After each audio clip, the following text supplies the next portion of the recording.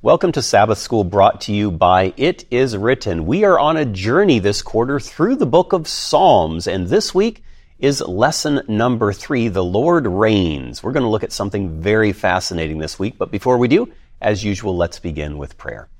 Father, we thank you for being with us again this week as we continue our journey through the book of Psalms. Help us to gain a better picture, a greater understanding of who you are and your impact on the Psalms, and ultimately your impact in our lives. We ask that you'll bless our time together, and we thank you in Jesus' name. Amen. Well, my guest today, as in the last couple weeks and through the remainder of the quarter, is Dr. Dragoslava Santrac. She's passionate about the Psalms. I guess that's a good way of saying it. Slava, welcome back once again. Thank you. Nice being here. So we've already looked at 2 lessons, and this week we're looking at the Lord Reigns. As we look at this, what are some of the fundamental beliefs upon which the world of the Psalms is built? What are we understanding or assuming, maybe assuming is an appropriate word, as we enter into the book of Psalms with respect to God? How does this all fit together? Yes. If there was just a few words to describe this fundamental belief, the foundation on which the entire building of the Psalms stand, it would be the Lord reigns. And from that, every other theme finds its meaning, in that every other appeal and activity in the Psalms has its context. It's the sovereign reign of the Lord as the sovereign ruler and king of everything that exists. Okay, so if we don't understand that, Psalms really don't mean too much. It is somewhat empty. But if that is the case, if the Lord does reign, if he is who he is, then all of a sudden the Psalms have a much deeper meaning, a much more solid foundation, an immovable foundation, if he is who he is. What kind of words would describe the faith of the Psalms in a nutshell? Yes, I would definitely, again, repeat, the Lord reigns. That's at the core of the psalmist's belief. And as we will study even more in the following lessons, even when that reign is challenged, the Psalms never abandon the faith in this basic proclamation, the Lord reigns. And because the Lord reigns, the earth is called to rejoice, because God will do all things in its right time. God is not surprised, God is not weak, he reigns, he is in control. That's the basic, the foundation of everything. So if that's the foundation and everything else kind of springs from that, how do we experience that? What does that mean to the life of a Christian? We know it's foundational, we know it's important, but bring that out. So how do we experience God's rule in our personal lives? That's an excellent question. And the first, we find that the Lord is creator. That's the basic relationship that we have, that he's our Heavenly Father, the one who created us. Then he is also the judge, meaning that God created us, but he also gave us certain guidelines or his righteous principles and laws to guide us in his creation. Then also we experience God as the Savior, the one who forgives, the one who redeems, and of course we experience God as the one who comes, the one to whom we expect. So he plays a great many roles in our life as the sovereign. And it's not something fluffy. It's not something intellectual, but these are very real roles that he plays in our lives. You asked some interesting questions during the course of this week's lesson. One of the questions that you asked is regarding Psalm 97. It says, what characterizes the Lord's reign and the domain of his reign? Can we take a look at that over in Psalm 97? I'd like to kind of dwell on that just a little bit. So in Psalm 97, what characterizes the Lord's reign? You've mentioned here or referenced verses 2 and 10. Clouds and darkness surround him. Righteousness and justice are the foundation of his throne. In verse 10, you who love the Lord hate evil. He preserves the souls of his saints. He delivers them out of the hand of the wicked. Dive into that a little bit more. Who is he, and why is this so important? Yes. So the Lord bases his reign on justice and righteousness. That's who he is. He is just and he is righteous. And as such, he has that prerogative to judge the world. Now, when we say the word judge the world, it can create some uneasiness in us. But if we just look at verse 1, the Lord reigns, let the earth what? Rejoice. And then verses 11 and 12 speak of gladness, speak again of joys. Why? Because by his justice and his righteousness, God does not punish, God delivers. You know? So when we think of God's judgment and his righteousness and his reign, we should think of God who delivers, the God who comes to save what he can save. And that is the reason the earth rejoices. Now, will there be some who won't be rejoicing? Well, verse 7 says, let all be put to shame who serve carved images, who boast of idols. So those who reject the plan of salvation, those who reject this hand that's been given graciously to them, there is no other way of salvation. And if we reject the only way, there is nothing left but shame and destruction. But this is not God's desire. God desires that by judgment, to help us get rid of everything that stands between us and him as our creator, and to redeem us from evil. You know, Slava, as we look at the world today, there is a great deal of concern about injustice, about one group judging another. But this should help us to lay aside some of those fears, because today many people may not receive what they consider to be justice. The world is an unjust place, and injustices abound. But this helps us to remember that God is reliable, that he's going to bring a genuine justice and a genuine hope. How might that give someone encouragement today? Yes. Well, the encouragement is that the Lord reigns, that he's the living God, and that he is in control, and his word will be the last. Psalm 96 says, say among the nations. So there is a call for the believers to say something about the injustices in the world. And the message is the Lord reigns. The world also is firmly established. It shall not be moved. Sometimes we may think, we are going to perish, all of us. This planet Earth is going to dissolve. But there is a promise here that the world is firmly established and it shall not be moved. Why? Because the Lord will judge the peoples righteously. But sometimes, Eric, we want to take verses like this and say the judgment belongs to God. And it does. And he's the one who will level all unlevel things and bring the right up and the wrong down. But let us not forget verse 10 that we read in Psalm 97.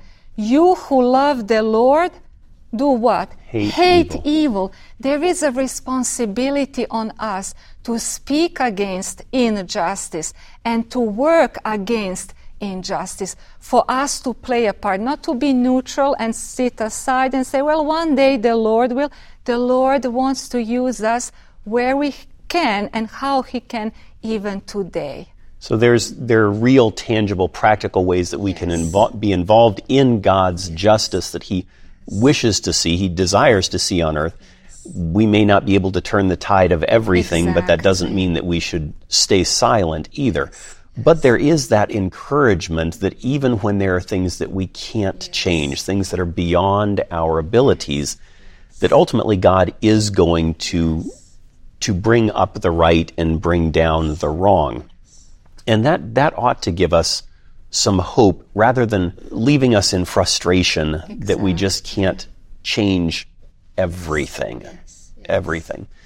So the book of Psalms, as you've mentioned, gives us a clearer picture of God, of His sovereignty. But in our first week together, you mentioned how the book of Psalms kind of transitions from challenging times and discouraging things to hope and maybe enlightenment. I don't know if that's a good word to use here. So when we feel that the world is unjust, maybe reading some of those latter Psalms, like what we're reading here, could lift us up and could encourage us. Yes, that's true, absolutely. And the Psalms will give us words.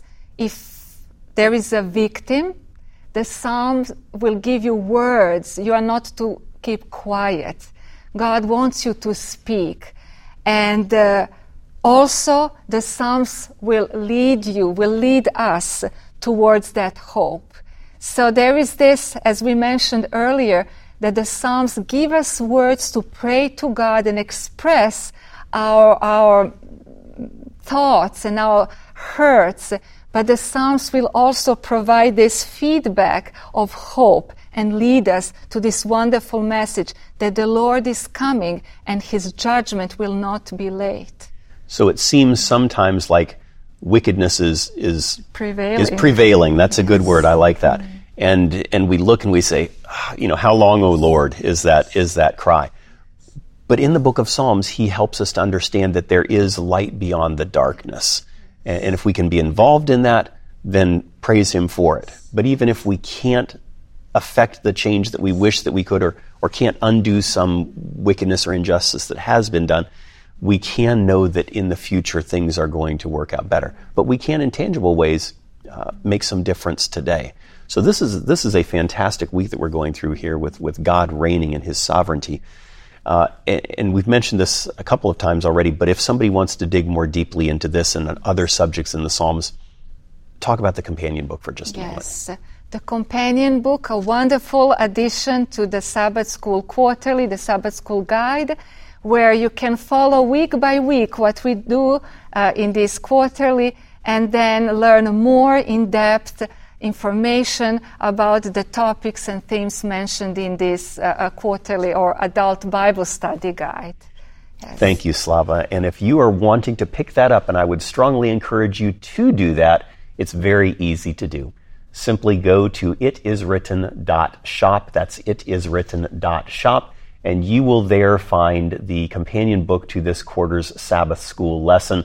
Easy to pick up, easy to find, and easy to read through. You will find so much more that will bring a great deal of depth to your study of the book of Psalms. We're going to continue in just a moment when we come back looking at God's reign. We'll be right back. It's the longest chapter in all of the Bible. Psalm 119, 176 verses long, with all but just a very few of those verses speaking about the Word of God. Don't miss great chapters of the Bible, Psalm 119, and journey through this beautiful psalm. The law of God, the statutes of God, the commandments of God, the Word of God focused on by David, the writer of Psalm 119. Psalm 119 gives us deep insights into not only the Word of God, but the faithfulness, the love, and the heart of a mighty God. Don't miss great chapters of the Bible, Psalm 119, and grow your appreciation for the Word of God.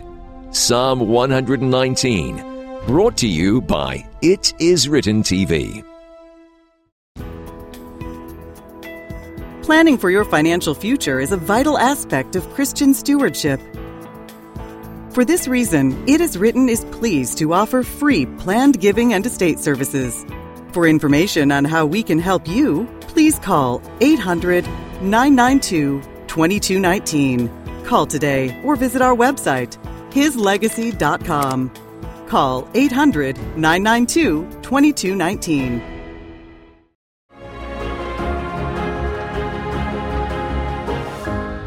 Welcome back to Sabbath School, brought to you by It Is Written. We are looking at lesson number 3 about God's reign and His sovereignty.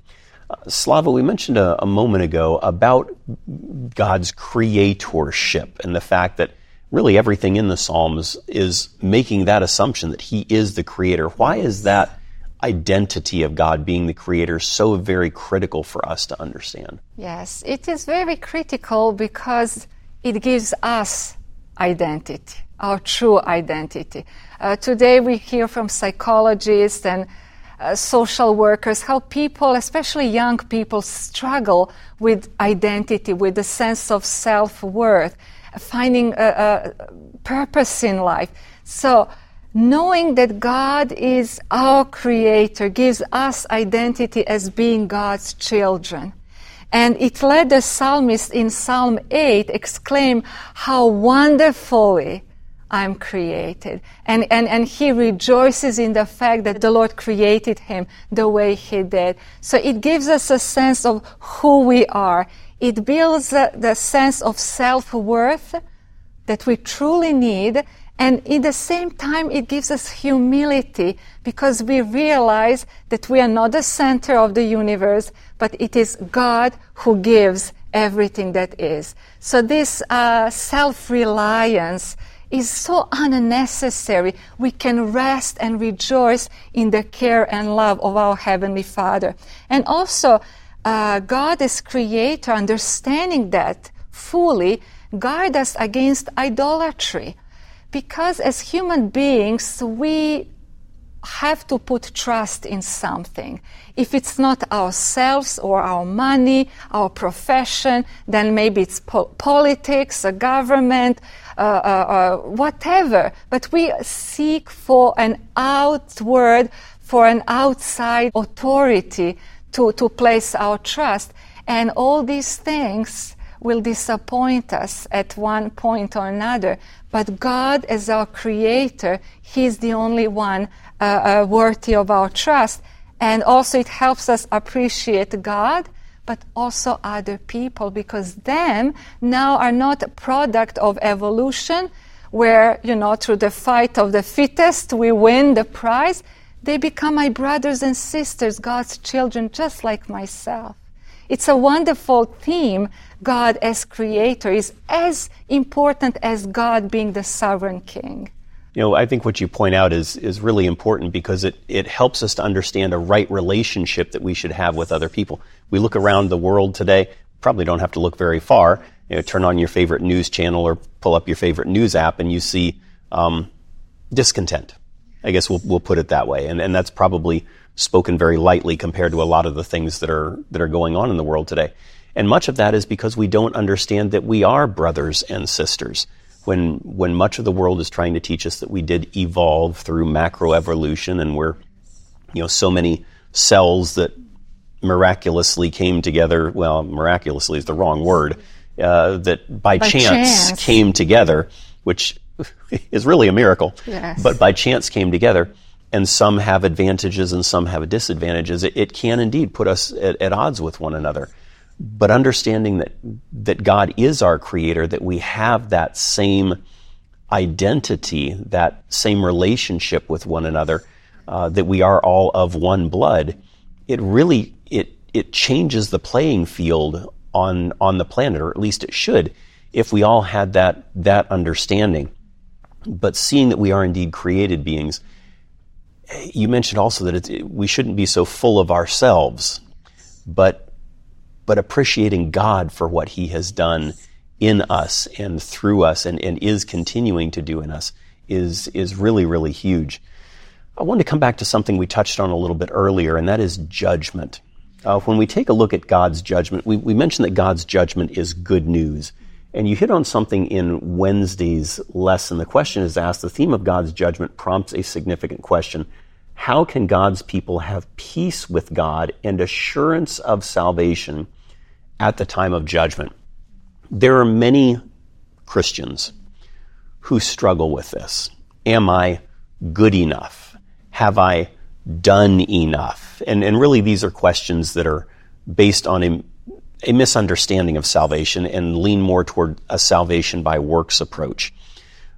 But when we understand God's sovereignty and who he is and his role in the judgment, how should that give us encouragement, and how can we face the judgment without the fear and trepidation that so often embody people's thoughts about the judgment or worries about the judgment? Yes. Well, I will use one simple illustration from everyday life that I believe many can relate to. I am married, I love my husband, and I know that he loves me. Being married means that we are in a covenantal marital relationship. Now, do we sometimes have some disagreements? Am I allowed to say publicly, yes? But then, am I to wonder, oh no, now my husband is going to leave me. He doesn't love me anymore because I told him, I was frustrated and I said that. Or maybe the lunch I prepared was not to the best of his tasting and all. So am I to fear now he's going to leave, he's going to love me less? Never. Why? Because our relationship is based on much stronger and bigger things than these little disagreements we may have from time to time. And that is what? Covenant, faithfulness to that marital covenant. And number 2, love. Now, if we human beings who are sinful and selfish by nature implement these high values in our lives, how much more God? So the key word that makes God's judgment a good news is covenant, or 2 words, God's covenant. God is faithful to his covenant. And we read in Psalm 94, which is a psalm about God's judgment, in verse 14 and 15, "For the Lord will not cast off his people, nor will he forsake or forget his inheritance. But judgment will return to righteousness, and all the upright in heart will follow it." In many other psalms, we read how God remembers his covenant. And because he remembers his covenant, he takes pity on his erring, sinful, repentant children. And that's the wonderful news. So that's something that we should spend more time thinking about and less time worrying about, am I good enough to be saved? Am I ready to be saved? I mean, we should all feel ready to be saved by the grace of God. But it's not by something that we are actively doing. We're trusting in his goodness and his promises that he's not going to forsake us. If we've chosen him and we've surrendered our lives and ourselves to him, then we're in that relationship that we shouldn't spend time worrying so much. On Thursday, you talk about your testimonies are very sure.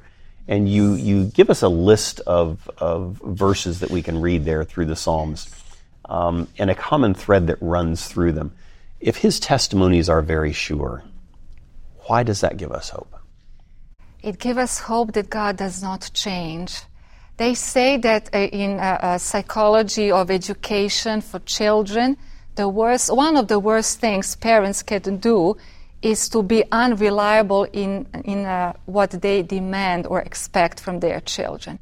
So if it is one day, I want you to wash the dishes every day, and then tomorrow, I just don't care if you didn't say, it's fine. The child is going to be confused. Am I supposed to do this or that, or does it matter? But with God, his word is sure. His precepts are always right. God does not change. His will, revealed in his word and through his righteous laws, are clear and they do not change. And by following them, we get this reassurance that we are given guidance in this life. The psalmist will say in Psalm 119 that your word is the lamp to my feet. In his culture, they literally had lamp attached to the feet to help them see in the dark the path so that a snake or some other dangers are not there. So this firm word of God, his righteous laws, they give us a direction and we can rely on them. So he's very consistent. Yes. Yes. You're right. One of the things, the challenges that we face in this life is that life seems to be inconsistent. But we can come back to God and we can know He is consistent. His word doesn't change. He doesn't change. And because of that, we can have confidence that He's going to do what He's promised to do. If somebody is concerned, they're worried about themselves, about someone that they care about. More often than not, they're worried about themselves and their relationship. What kind of words of encouragement, of hope would you give to that person to remind them that our God reigns, that He is on His throne, and that they don't need to spend so much time worrying, maybe spend less time worrying and more time trusting? Yes.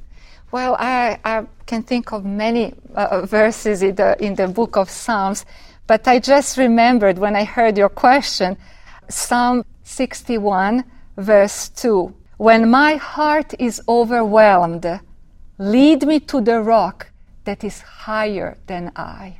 And I believe that today there are many people whose hearts are overwhelmed. If not because of our personal life situation, then just by listening to the news and hearing about the atrocities happening around the world, it is just too overwhelming. And we tend to sink and get deep into depression and sorrow because we feel helpless. However, the Psalms remind us that the Lord reigns. He's the one who created us. He's the one who sustains our lives.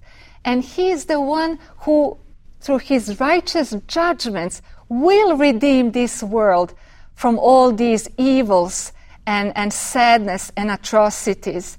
And the prayer here that we read, lead me to the rock that is higher than I. Who is that rock? What is that rock? It is the Lord. In the Psalms, the Lord is pictured as the rock of my salvation. What I love about this verse is that that rock is higher than I. And you know, when you are on a higher level, you can see much bigger, broader picture than when you are down in the valley. Let us remember that God is high lifted up. He sees the entire picture. He sees your life. He sees this world. Slava, thank you for that verse, for those thoughts, for something to dwell upon and really draw close to our hearts. They are encouraging words. And thank you for joining us once again this week as we have continued our journey through the book of Psalms. We, of course, will be back again next week with lesson number 4 as we learn more about Jesus through the book of Psalms. This has been Sabbath School, brought to you by It Is Written.